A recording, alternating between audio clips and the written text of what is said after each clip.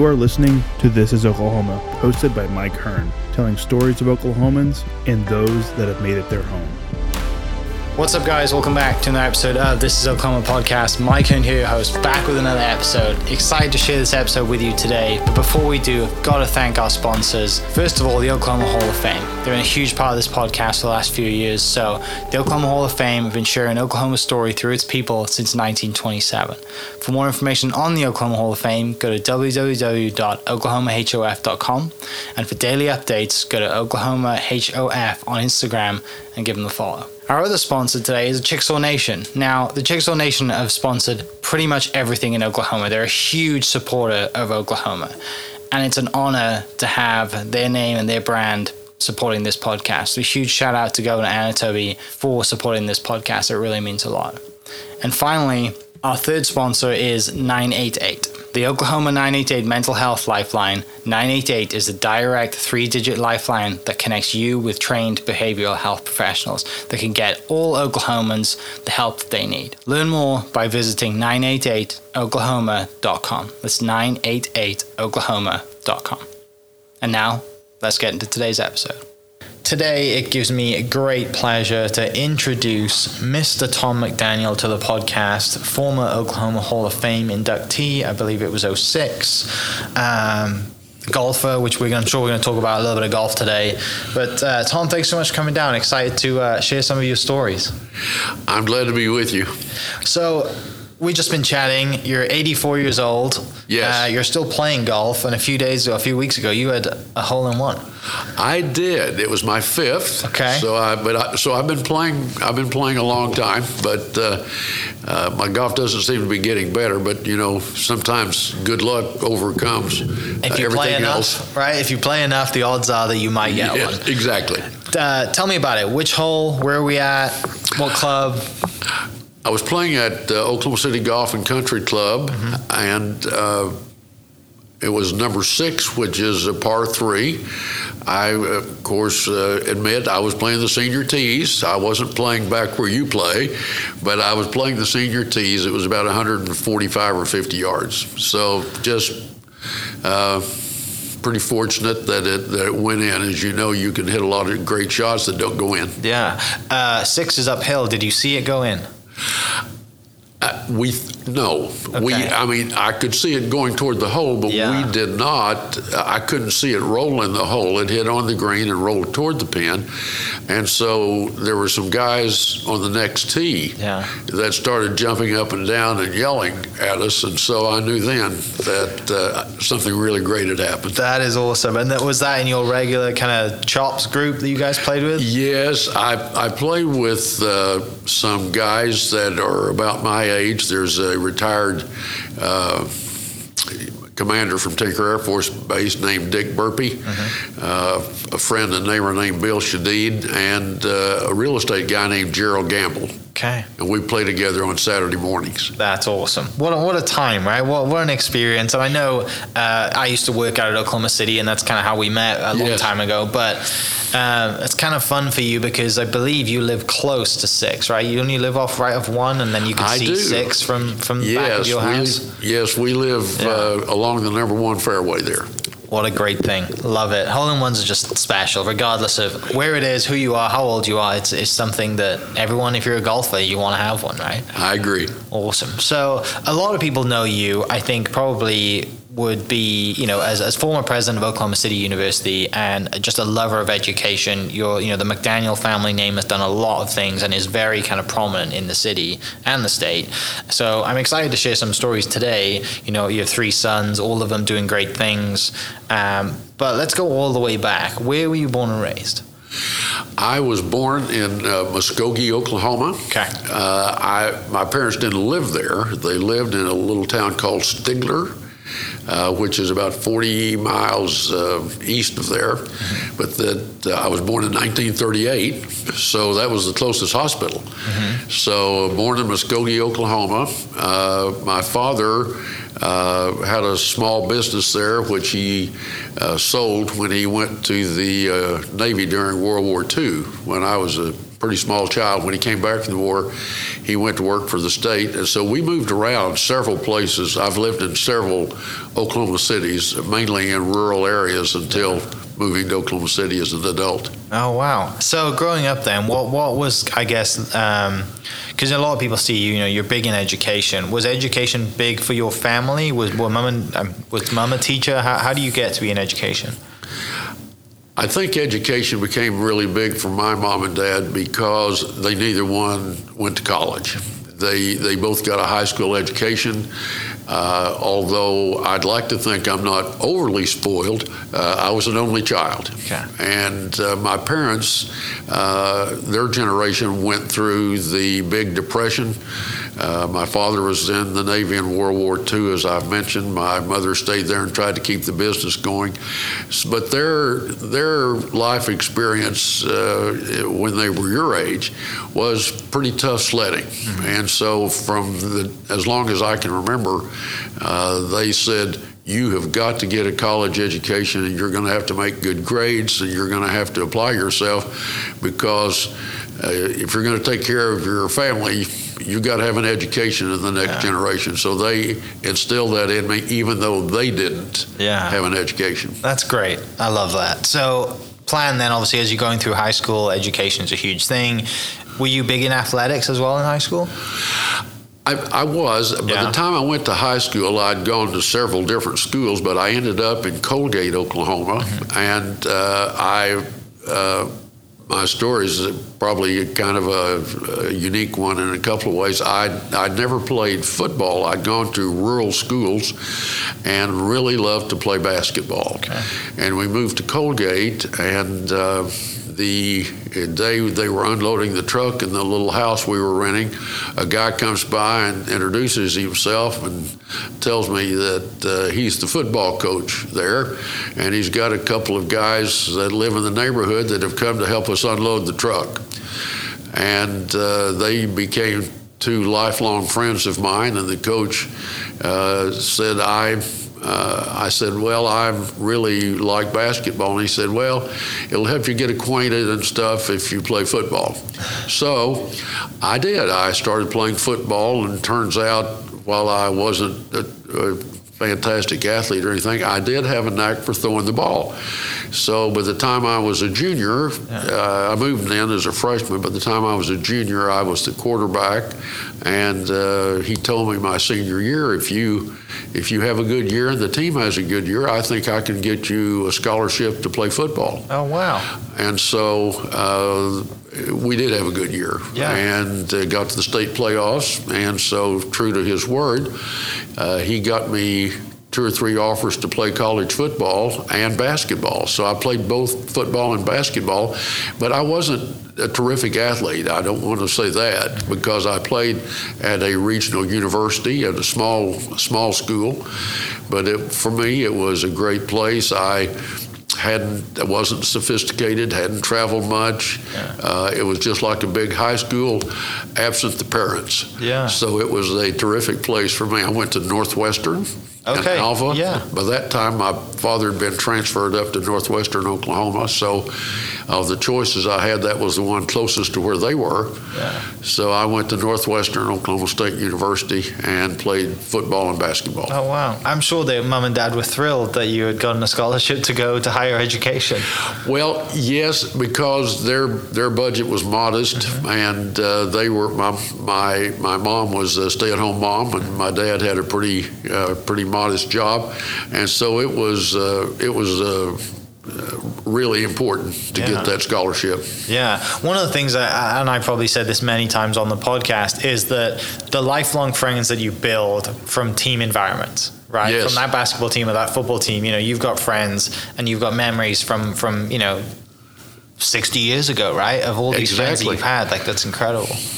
Those two guys that helped unload that van when I was a freshman, I talked to last week. Yeah. One lives in Sulphur, Oklahoma. The other one, Wichita, Kansas, and we talked frequently. That's awesome. Yeah, that's the one thing that I kind of, you want every parent to get their kid into sports, right? Because of that, you're kind of forced to play together early on, and then you build these friendships, and like I said, you might find 2 or 3 that become lifelong friends, which exactly that is special. So you go to Alva, you're playing in Northwestern Oklahoma State. What was the degree choice at that time?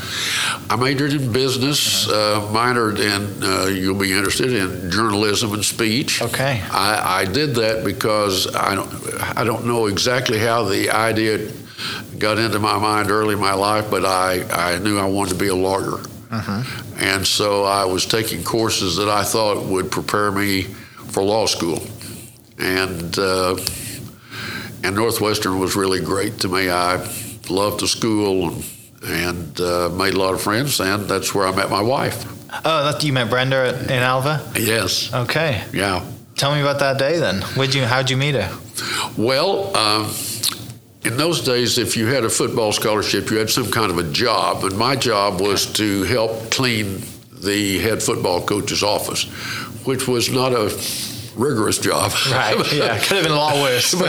So he taught a class called First Aid, which was an elective, and my wife was a year younger than me, and I was asked, by that time I was the quarterback on the football team, I was asked to participate in orientation, so I go to orientation, and I see this freshman girl in the crowd that I thought was about the cutest girl I'd ever seen, had an unusual voice, very unique personality, and so when I saw that she was in a class of mine, I fixed the seating chart so I would be sitting by her.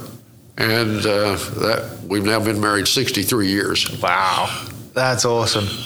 It was easier back then to fix the seating chart as it is now. Well, the coach was the teacher, so he permitted me to do that. That's great. That's so good. I'd love to get her story on that as well, on her side of the story. Yeah, she can tell it in a very unique way. Yeah. So you're going through university, you're playing football, you're playing basketball. You say you want to become a lawyer. So after that, then do you apply to law school after you graduate from Alva? Yes, Brenda and I got married the summer before my senior year and her junior year at Northwestern, and I applied for law school, and so finished up at Northwestern, got admitted to law school, and we moved to Norman. Okay. And went to law school at the University of Oklahoma. Yeah, and like I said, that was kind of your dream at the time, was to become a lawyer. Yes, it was. Yeah. Why did you want to become a lawyer? Was there anyone growing up that you kind of looked up to that was a lawyer, or was it just kind of, I want to be involved and I want to... There was someone that I looked up to and was a good friend of my father's. He lived when I was a child in Stigler, and he had a really horrible thing happen to him, a war veteran that had PST that came back from the Second World War, kind of went on a shooting rampage in our town, and he shot this lawyer, and he spent the rest of his life paralyzed from the waist down, but he had such a great attitude. But my dad kept saying to me, see, if you're a lawyer, you can continue to earn a living. You can continue to have a life, even if you have something really tragic happen in your life. But all of it with my parents was about, you got to get ready to make a living. Yeah. Because that's what they knew. I mean, they knew times could get hard, banks could fail. So it wasn't, let's serve. It wasn't, let's just do something that you really like to do. It was, you got to get an education so you can make a living. Yeah. So was it a tough conversation for them to, when you graduate, to say, actually, I'm going to go to law school for another few years instead of going into work? Because you could have gone to work at that point. Yes, I definitely could have gone to work, but they were 100% on board. They were not able to help us much in terms of finances, but Brenda and I both worked when we got to Norman. She finished finished her schooling. We got a small loan.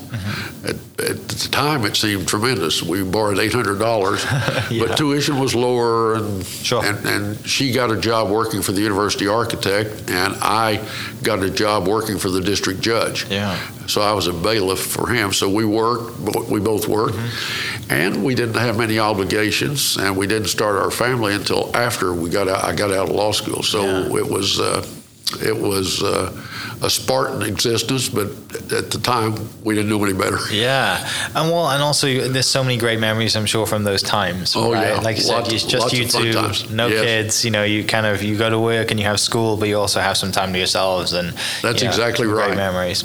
So, do you realize at that point then, clearly, you go on to OU law and you get there, and from people I've spoken to, seems like the first year in law school is the hardest year to get through. It is. It's and I think even harder in my day, because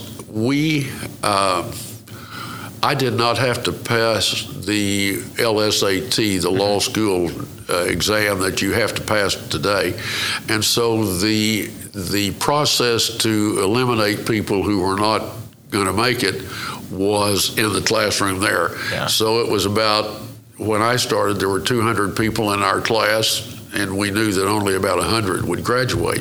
It's different today because they have the testing and they know whether or not you have the aptitude, and so this emphasis is more on everybody's going to succeed more than it is on half of you are going to fail. Yeah. So it's kind of scary. Right.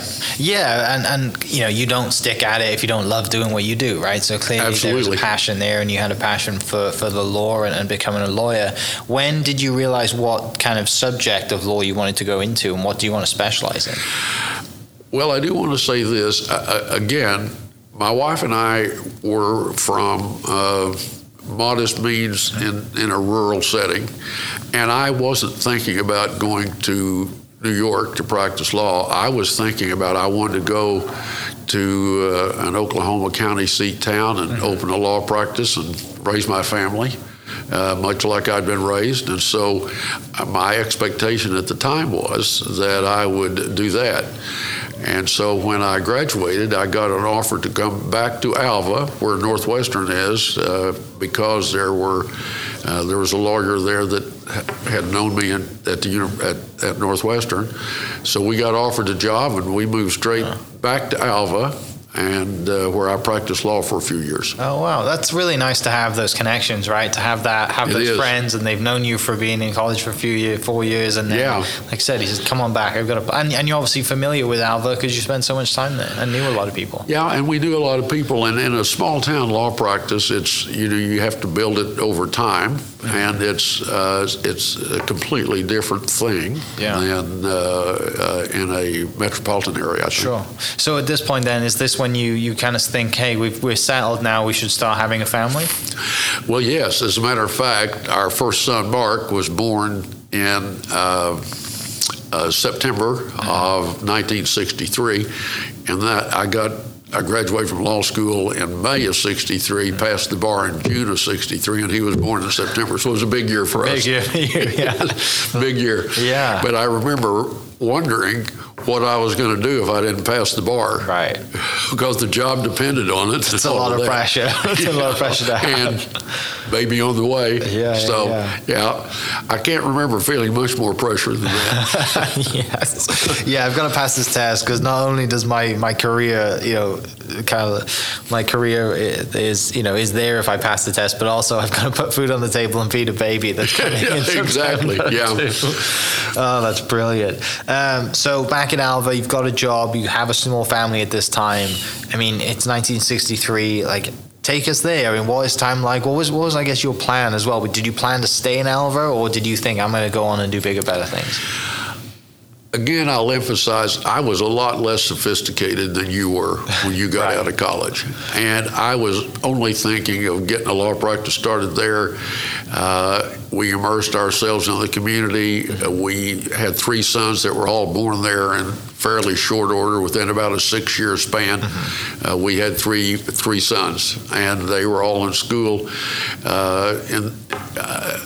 rural America and Alva as well has really changed over the ensuing decades, but it was really alive, and there was a university there, and it was kind of central to a lot of things we like to do. And at least at the time, my wife and I thought it was a great place to raise a family. They could walk to school from where we lived. They all three went to the same school, and had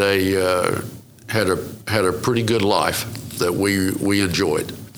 So you mentioned one thing you mentioned there is being involved in the community. That's something that you're extremely well known for to this day. Where does that come from? Is that from mom and dad, or is that from something that you could just picked up that we need to be involved? Well, I think that my mom and dad were involved in the community, but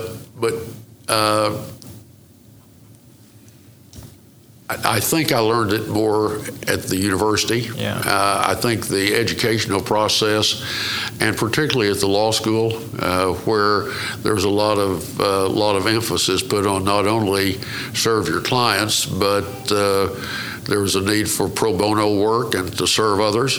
And then by this time, my wife and I had gotten really active in the church, making sure our kids were getting to church. And so I think a lot of lessons learned through our faith led us to believe that getting involved and trying to serve was a great way to live. Yeah. Was your faith-based and faith upbringing from mom and dad as well? Did you go to church with mom and dad a lot? Yes, they were very active in the church, in the small church where we grew up. Yeah. But at the time Brenda and I got married, she had a job as secretary for the Methodist minister in Alva.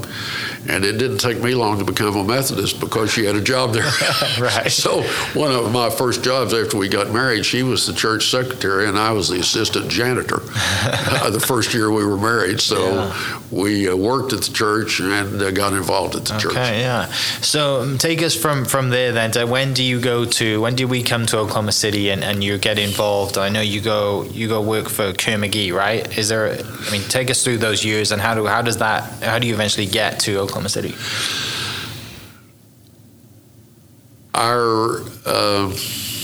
By this time our kids were getting, our oldest son was in high school, the other two were in junior high, and Brenda was thinking that maybe there was more for us to do than was available to do, and she kept saying to me, you're going to be doing the same thing when you're 65 that you're doing when you're 35. I mean, it's going to be the same people, the same stuff, and I think you ought to try to see what else is out there for you. And she's always been a person that wanted to look over the next hilltop and see what was there. So, just kind of unexpectedly, I got a call from a Supreme Court justice in Oklahoma who was from our area. And he said, in Oklahoma during the 60s had gone through some really rough times with the Oklahoma Supreme Court. There had been a scandal. And so they had instituted a new court system, and they had created a position called Administrative Director of the Courts. So a justice named Pat Irwin from Western Oklahoma called me and said, why don't you come down here and interview for this job? We think you might be a good person to do this. So I came down, and they kind of arranged a special time because I was in court and had some detail problems. But anyway, interviewed for the job, came home. I said, Brenda, I feel so great. I made a step out toward trying to do this. Not a chance on earth I'm going to get this job, because most of the questions they asked me, I don't think I answered the way they wanted. Did I know a lot of legislators? No. Was I familiar with how we might computerize the courts? No. So I thought I was not the person that was. And then at about 6:30 the next morning, Pat Irwin called me and said, we've decided to hire you. Can you be here next Monday? And it was a life-changing event because I was in the middle of a law practice and had lots of other things going on, lots of obligations to clients. And I said, well, gee, he said, when can you be here? And I said, well, this is December. I said, 1st of July? And he said, no, we're having the Bar Association meeting here next week in Oklahoma City. We'd like to introduce you. And anyway, they were very nice to let me finish up my stuff. Took the job, loved it, but it was pretty evident pretty quickly that if I was going to send 3 kids to college, I wasn't going to do it as a state employee, as my dad had been most all of his life. Yeah. And so during that time, I got a call from another college colleague from law school. Actually, 2 of them called me from Kerr-McGee and said, it looks like Silkwood's coming back for a new trial. Would you be interested in coming over here to head up the litigation team for the defense of that case? And at that time, although I know that precedes you a long time, they'd already made a movie about it, and it was, to my way of thinking, one of the significant legal things that went on in my lifetime. So, talked about it. It had never been my desire to work as a corporate attorney, but the opportunity seemed great, and the money was better. Mm-hmm. So Brenda and I said, yeah. So we stayed here in Oklahoma City. I went to work at Kerr-McGee and kind of started working my way up through the chairs from there. Yeah. And another exciting time you mentioned, the boys are getting ready to go to college. Oh, yeah. Right? Yeah. Yeah, the very first year we moved to Oklahoma City, Mark started at the University of Oklahoma. Mm-hmm. And Randy was going to be a freshman and at Edmond Memorial at the time, and Lance was a 7th grader. Yeah. So we were all in here for the big adventure of the big city. That's great. And one of the things I know a little bit of as well is not only did you, obviously, like you said, you played high school football and basketball and you're a quarterback, but your sons are pretty athletic as well, right? Yes. Randy's in the Hall of Fame somewhere. He is. Right? Randy. Mark, our oldest, played football and basketball and went to the state tournament and was a good athlete. Randy seemed to be, of our 3, the most natural. He was able to play as a child. He was generally the best one in his class. And by the time he got to high school, we got down here, he became a state champion in the 800 meter, played football. But he was a good athlete, and so was Lance. Lance was really good in elementary school, but he was never. He was never the intense competitor that Randy probably was. But I will tell you this one great story about Lance. He was a senior at Heritage Hall. They had his friend Brent Johnson was an outstanding track guy, and they were in the state meet, and Lance had pulled a muscle or something, but he talked the coach into letting him run the anchor leg on the relay team, the 2-mile relay team, and 3,200 meters, I guess it is. And anyway, Brent got him a big lead. The other 2 guys held on, and Lance held on and won it by an eyelash was maybe the most thrilling thing I ever saw in sports. Because he was having to drag his leg around, but I knew that he had a lot of grit because he held on to win it. They won the state championship for Heritage Hall, and it was fun. That is awesome. Yeah, that's great. And those people who know Lance that are listening to this are probably going to be surprised when they hear that story, which is what I love. And Lance is probably listening, and he knows exactly, the funny stories that we have. And I'm sure there's more.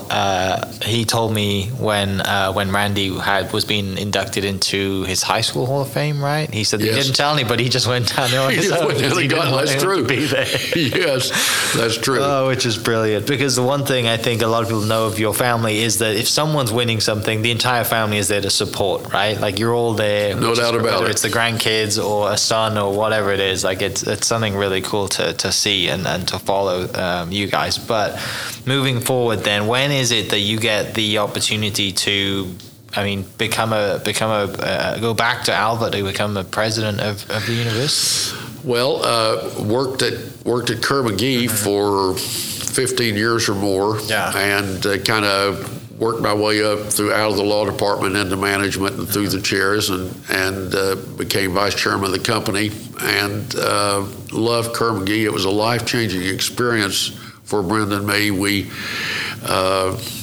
responsible for an office in Washington, D.C. up there once a month.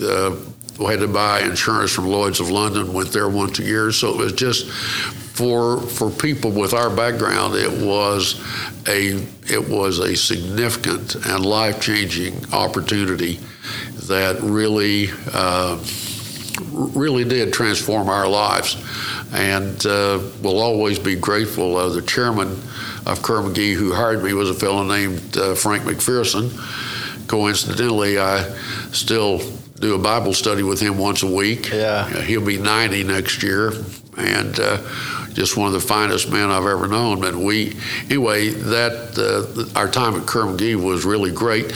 So by this time, I was going to be 62 years old in the year 2000, and decided that I'd like to retire. I was going to be in a position to retire, and so decided and announced that would be my last year at Kerr McGee. And at that time, a longtime president at Northwestern retired, and I was asked to serve on the selection committee as one of the alums. Well, I got to the first meeting, and some of my friends that I've known over the years said, "Well, gee, if you're retiring, why don't you apply for that job?" And what I guess would be significant about this, that I don't want to get too what do I want to say, corny about it, but when I knew I was retiring at Kerr McGee and I was 62 and I was feeling great, although this is probably not evident to you, I've always been kind of a control guy. I like to be in charge of what's going to happen to me and my family, and so I'm always interested. So for the first time in my life, I said, "Lord, whatever's out there for me, just show me what it is. I feel good. I want to do something, and if it's a greeter at Walmart, if it's coaching Little League baseball, whatever is out there for me, show me what it is, and I'm open to do whatever there is to do." Because I was going to be fortunate enough to have a retirement. So anyway, I got a call, met with some friends in Alva. They submitted my name. I went to the interview. Everybody else was qualified. I was not qualified. I of course, did not have a degree in education. I'd never been involved in university administration. And I think if it had been any other university on earth, they wouldn't have I'd not gotten past the search firm. I mean, I wouldn't have had the credentials, So anyway, I got into the interview, and the interview was here in Oklahoma City, and I was driving back to work at Kerr McGee, and they called me and said, "You've got the job." And it was just, to me, it was a God thing, because it was something I'd never thought about doing. In my day, people who were presidents of universities had a PhD, or at a minimum, they would have had a Doctor of Education degree. And so my degree was a Juris Doctorate, but hardly a preparation for to be president of the university. However, that had happened in our state. David Boren, who had the same Juris Doctorate degree, was president at OU. And so there were others, including Glenn Johnson, who became chancellor. He was the president at Southeastern. So it wasn't unheard of in those days, although it was rare.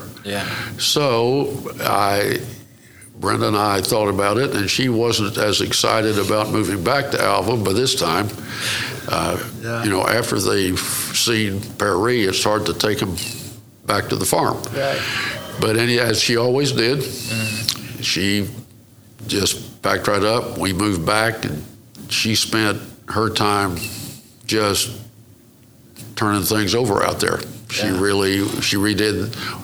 One of the interesting stories was she decided that we needed to redo the president's home. And to do that, we had to move out. Right. So we moved into the girls' dormitory, which, as I might say, fulfilled a lifetime desire on my part. But they had a suite of rooms there reserved for handicapped students that were unoccupied. And so Brenda and I moved into the girls' dorm, and we lived there until the spring, and when they got the work done on the president's house. So we moved into the president's house. But she was really active in hosting a lot of events, and of course, we knew Alvin, we knew the people there, and we were able to get a lot of people engaged in helping the university, and we really loved it. Yeah. Well, it's an exciting time, right? You're kind of returning to a home, right? You're returning to a place where you've grown so much, you have so many stories from, for whether it's college, having Mark, first child out there, or, just so many, so many family memories. Yes. It's really cool to go full circle and come back. And I believe, if the stats are still right, you're the only former student to become a president. I was the first one. They now have one. Okay, they do. They now have another one. Okay. Yeah, their president now was a Northwestern graduate. Yes, but that was kind of the historical significance of being the first graduate to ever become president. Was really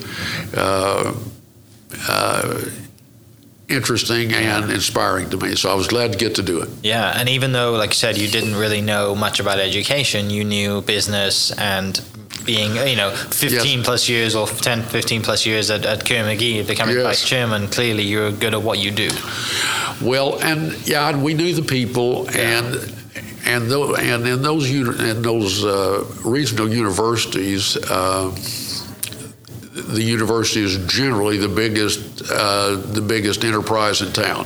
So you gotta work in the Chamber of Commerce, and you gotta help them with everything that's going on in the city. They want to make sure the highways are good. You're just kind of it's expected to be a community leader if you're going to have that job, and I like that. So it all worked out great. And like I said, you're supposed to retire, and then you go into, I'm going to be the president of a university, and then you're at events, right? You're not just running things, but you're at football games, you're at basketball games. You have a big schedule.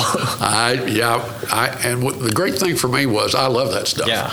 I loved going to the football games. More than any other thing, I loved getting to engage with the students. I love being a part of it. It's not like having your own kids play, but it's a lot like it. Yeah. It's a lot like it. Yeah. So then being in Alva, that, I guess, job kind of puts you on the map for whenever Oklahoma City, because most people know you as former president of Oklahoma City University as well. So how does that transition? Well, I don't want to belabor this. It was a God thing. Yeah. But I was at Northwestern, and I got a call from a fellow I knew here named Bill Shadid. He was chairman of the board of Oklahoma City University Board of Trustees, and he said, when are you going to be in town, and could you come by my office? And so I went by his office, and there was an all-star cast there. These are people that are even older than me, but the bishop of the Methodist Church was there. Herman Minders was there. One of my favorite people, Ray Ackerman, was there from Ackerman McQueen. Roy Chandler. And so I walked into this room, and these are all people I know, and most importantly, Robert S. Kerr Jr., who was on the board at Kerr McGee and who I knew well.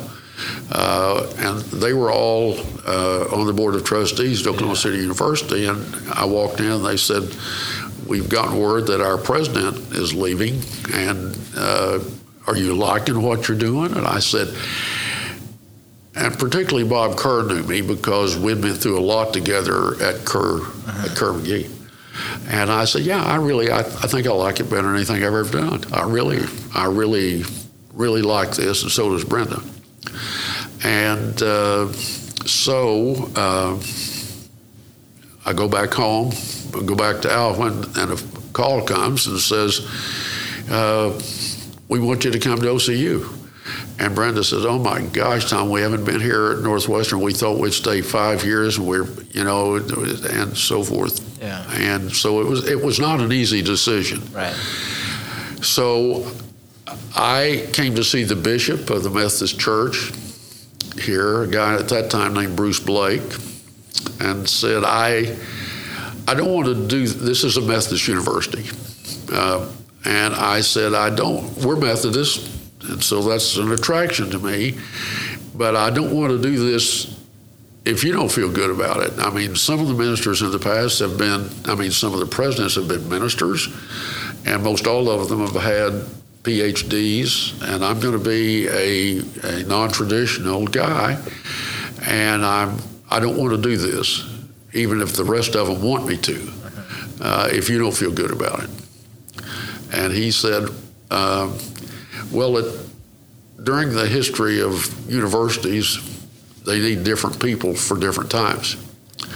And he said, we're going through some tough financial times. We need to raise some money. We need to get connected to the business community in Oklahoma City. And we're thinking you're the guy that could do that. And he said, I'll do the preaching, and so anyway, we moved back. Yeah. And it was for us love at first sight. We loved everything about the university, including the Methodist affiliation. The performing arts just were so fantastic that it was hard to believe Brenda and I were there. I mean, these kids just came from all over the country, actually all over the world, and they were great. We had good sports programs, and we had a law school, and they'd been hoping for several years to get accredited by the AALS, the American Association of Law Schools, and that seemed like a doable goal, which I might say we did get that done. So it was kind of a star-crossed path, and loved it better than anything I've ever done. Yeah. So then for the next 9 years, you go on basically a fundraising mission, right? And to improve the school, raise money. Yes. And I know one of the people you just mentioned is in Herman Minders has given a lot of money to OCU, and him and his wife are a huge part of that as well. And, you know, they were former Oklahoma Hall of Famer as well. There were it was fortuitous that there were people who were interested in the university that had means. Herman, I have said publicly 100 times, is the most generous man I've ever met. And he's also a tough-minded businessman. I mean, he didn't find his money laying on the street. He earned it. He had a great business, and he taught me a lot about generosity and an interest in helping the next generation. And yes, he gave us probably $35 million while Brenda and I were there, the bulk of which was to build the Minders School of Business. But he also helped the nursing school, which was named for LaDonna's family, the Kramer School of Nursing. And he was the most interesting guy because he would go into a restaurant and the waiter would come over and he'd say, "Are you in college?" He said, "No, I'd kind of like to go, but I don't have the money." And Herman said, "Well, if you'll come to OCU to business school, I'll pay for it." I mean, I just can't even tell you how many people whose lives he affected. Yeah. And most of that unknown. I mean, everybody knows about the fantastic business school. Yeah. And then the second person was Wanda Bass. I don't want to overstay my time here with you. Oh, we got time. You're good. We got plenty of time. Wanda Bass also, she taught me more than anyone I've ever known the joy of giving. Yeah. She was a woman whose husband had, and with her help, had created a big bank in McAlester, Oklahoma, and they had a huge bank and lots of investments and stuff. And her daughter came to OCU before I came, and she was an instrumentalist. She's an organist. So the first time I met Mrs. Bass, she came in and said, "I would like to make OCU an all-Steinway school." And I said, "Well, I don't know what that means, and I don't know what it takes." Right. So I said, "But the dean of our music school does, Mark Parker." So I said, well, then why don't we just go to the Steinway and Company in New York and let's see what that means. So we went up there, and basically it said, it turns out we'd have to have 172 pianos. We had lots of people majoring in music. And it turns out that is the biggest purchase and sale in the history of the Steinway Company. So I come back and I say, Wanda, it's going to cost $4 million, and then they'll have to be maintained. And she said, well, let's just do that. So we did. So we went up there and had a big affair in New York, and they hung a Steinway piano in the 21 Club with Wanda Bass's name on it, and that was the beginning of something really fantastic, because then she said, well, gee, this is, we got these old buildings, and what are we going to do about that? So I'll fast forward to say it was not an easy process. Sure. But she gave us the bulk of the money to build the Wanda Bass School of Music, which cost more than $30 million as well. Wow. And but we had a lot of other people help. Yeah. I mean, we went out and asked, she would match what other people gave. Yeah. But before we did that, I drove to McAllister and met with her two sons. And I said, I have appreciated getting to know your mother, and I really appreciate what she's done on the Steinway and Sons. She wants to give us $20 million or $25 million to build a new music school. And I'd like to know that you all feel okay about that. I don't know enough about your family business, but I do know that your mom's about 80 years old, and before we move into this, I'd sure like to know that you all approve of it and think it's okay, and we're not taking your money. Your future inheritance, yeah. And so they told me several stories about her generosity, and also verified that they were well provided for. Yeah. And they said, this is just her. She's just the most generous person you've ever met in your life, and we're happy for her to do it. So and those two particularly, Ann Lacey was a big donor, gave us $12.5 million. And so we had a lot of people that helped. It was a combination, I think, of people having some confidence in the university, but also having the means to do it. And they all appeared in a relatively short period of time. That's amazing to have that first-hand experience of the joy of giving. Oh, right? yes. She was just so happy. Yeah. I mean, I just can't express it. She and my wife got along beautifully, and she was like Herman. Yeah. It really gave her joy to help others. Yeah. And she was just a wonderful person. Yeah.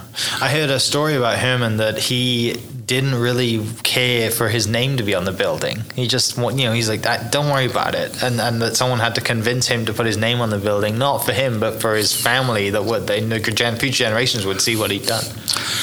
That's true. Right. He was not a person who was looking for personal what shall I say, aggrandizement. Yeah. He was just, but I said, Herman, you're, from where I'm sitting, you're the first domino to fall. Yeah. And if people believe that you are willing to invest $30 million here, I feel good about going to other people and asking them to give us $500,000 for a new this. I feel great about building a new dormitory. I feel great about us getting a new dance school. The Inasmuch Foundation, I feel like we could go to them and ask them to help us build a new dance school. But part of that is because if they believe that you, a businessman, believes in what's going on here enough to invest that much money in it, that's worth it all. And that's why I want your name on the building, because I want people to know you believe in what we're doing. Yeah. And I mean, clearly it's worked, because he's obviously gone on to do great things, but the university is thriving and doing great things too. certainly OCU is not the only good thing he's done. He's helped sure. a lot of other people, a lot of other Yeah. places. I could regale you with stories of things I know for sure he's done, but he absolutely, this wasn't the only thing. But I viewed Herman's contribution not only as generosity, but also as the good housekeeping seal of approval that there's something really good going on here, and I'm willing to invest in it. Yeah. So then, you're at OCU for 9 years, from 2001 to 2010. Do you think I've had enough? I'm going to retire now. I'm, in my 70s. Like I should probably try and retire again. And Brenda's thinking we should go do different things. Well, a little different than that. Okay. One of the OCU had a president who suffered some serious health issues before I got there, and so I assured them when I came and agreed to put it in my contract that I take a physical every year. Yeah. And I said if I don't feel if my health isn't good, I'm not just looking for a job. If my health isn't good, you'll need to get somebody else. Yeah. So in 2000, at the end of 2004, beginning of 2005, I was diagnosed with cancer. Oh, wow. And so I had some surgery and everything seemed to be okay. Then the years are rolling together for me, but I'm going to say in 2009, I had a recurrence of cancer. And I had to go down to MD Anderson and take treatments for a couple of months. And my future looked uncertain. Sure. And so, true to what I told them, I said, this is not a part-time job, and this is not a job you can do if you don't feel well, because we lived on campus. I mean, people were knocking on the door saying, Mrs. McDaniel, the soccer game started, and you're not out there. Where are you? So it was a I don't want to say 24/7 job, but it practically was. Mm-hmm. And so Brenda and I talked it over and decided, gee, if your health is not going to be good, well, so here we are. So in 2009, I told them that I'd like to leave July the 1st of 2010. Mm-hmm. And they asked me if I would stay for 1 year with the new president and be chancellor. And it turned out that so I did. So I stayed an extra year after Robert Henry came as president, and then left. But I also think that from some of the reading I've done about university presidents, I kind of think about 10 years is enough. It's someone has described it as a battleship that's to turn. Everybody ought to have 5 years to kind of get it going in the right direction. And then if you do a great job, maybe another 5. But after that, new ideas, new energy, is good. So Brenda and I felt like the combination of my health and the combination of it's time for somebody else to look at this and see what they can do. Yeah. So we left in good spirits, feeling great. University treated us great. Was glad to see Robert Henry come. And so it was a smooth transition. Yeah. So do you, at this time then, do you have the treatment, everything back on track, we're okay? What are people coming to you saying, hey, I know you're not going to do this, you're not going to be president anymore. How about we do this instead? Are people coming to you, friends of yours coming to you with other board opportunities, obligations, things that they'd like to get you involved in? Yes, I didn't have any plans except to stay that extra year. Mm-hmm. And during that year, Bill Durrett and Bill Cameron, the Cameron family owns American Fidelity, and Bill Durrett's the senior chairman there.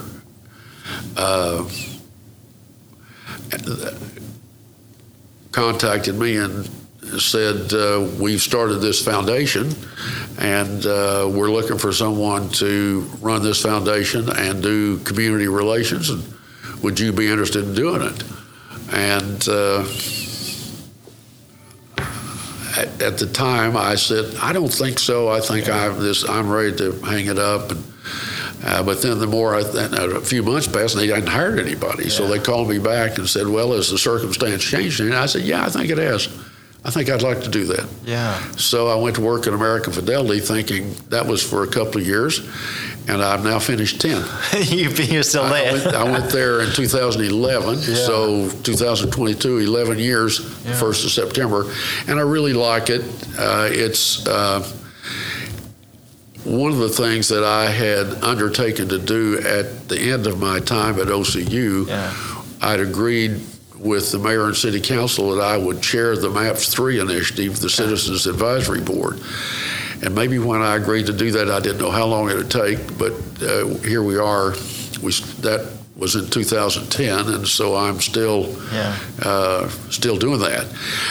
But one of the things about working at American Fidelity, they wanted me to do that as part of their community relations. So I spent a fair amount of time working on the MAPS development for the Chamber of Commerce and for the community. Yeah, and over the last 10 years, I've been here since August 2011. So over this period, the city, since I've been here, has really grown. And obviously, you've been at the front of that. You've been in the thick of it, very involved with just everything that's going on. And now we have these incredible districts and the park that's opening up, and it's still growing. We have the convention center. It must be really cool to have seen, concrete bare parking lots just become this beautiful park and this scene, but not just there, all over the city as well. It really has. I'd have to say it's the most rewarding volunteer job I've ever had. I didn't know much about city business, and I have come to appreciate what a fantastic staff they have and what a big business it is, and what a great job our mayors have done with cities all over the country suffering all kinds of problems. And we definitely have problems, but we've been able to avert it by investing in ourselves. By this MAPS 3 1-cent sales tax has kept us going now into the 4th iteration. But senior wellness centers, the river, which is another story in and of itself. What Mike Knopp and others have done there has been almost mind-boggling. It's incredible. And we just had the Red Bull Rapids there. Yes. And who would have thought that there's a river that close to downtown Oklahoma City and an event space and beautiful buildings that can host, conference for rowing every year and all these other incredible water sports. When you think of Oklahoma City, you don't think of water sports, right? So it's special. Well, I mentioned earlier, one of the guys that was in the room when I came to OCU was a guy in my named Ray Ackerman. Yeah. And there's a book been written about his life called Old Man River. Yeah. But he brought Mike Knopf to my office at OCU and said, we ought to start a rowing program here. Yeah. And we did. And Mike just has taken that vision exponentially beyond what anybody could have possibly thought, certainly beyond what I would have known. Right. But he started as rowing coach at OCU. Yeah, because he was a lawyer too, right? Wasn't he? He is a lawyer. He is a lawyer too, right? He worked for the DA. But he had this big dream. Yeah. And the city bought into it. He sold it as something that would be unique in Oklahoma City. Yeah. So today, when you think about the world we live in, and because of the Ukraine, they cancel the world championships in paddle sports in Russia, and they turned to Oklahoma City as the venue for the world championships in canoe and kayaking. I mean, it's just mind-boggling for someone like me who's grown up here and could never have dreamed such a thing could happen. But here it is. Yeah, because it was not a place you wanted to go, I'm sure, right? That's back in the day. It was right, and the river was dry. I mean, it took effort by the city to put water in the river. And then Ray worked for 25 years getting the name of the river changed to the Oklahoma River. It was the North Canadian River. Okay. And he saw no sense in that. So anyway, it was really unusual. Yeah. So finishing up then, you've been around some incredible characters. You know, you mentioned Wanda Bass, Herman Minders, Ray Ackerman, all these people, you know, have just kind of poured into you, but also you've poured into them, and collectively you guys have poured into the community. What do you attribute kind of their success, your success to in moving the community forward? Like, is there one? I mean, it's probably hard to put one thing on it, but is there anything that stands out? Well, I guess this. I learned something from football that's really held me and helped me a lot through life, and that is, I got to go to college to play football because I was the best player in a small high school team. I wasn't in college very long before I knew I would never again be the best player on any team I was ever on. There were guys there that were bigger, stronger, faster, but what I did learn was that I could be a great teammate. And I think more than any other thing, that has been kind of something that always keeps me going. I may not be able to do everything well, but what I can do is to try to be a great teammate, try to encourage those that I'm brought into contact with. And I think it helps you in your marriage. I think it helps you being a parent. I think it helps you in your work. And I certainly think it helps you in your volunteerism. So my goal is to be a great teammate. And I've had all these fantastic people whose lives have crossed mine, like Herman and Wanda and Ray Ackerman and the bishops of the church and others that have given me opportunities that I would never have thought of, when I was a youngster. And so it's been a great opportunity. Yeah, no doubt. Well, I want to thank you so much for coming down. It's, I know you're still a busy man. At 84 years old, you've got a lot going on.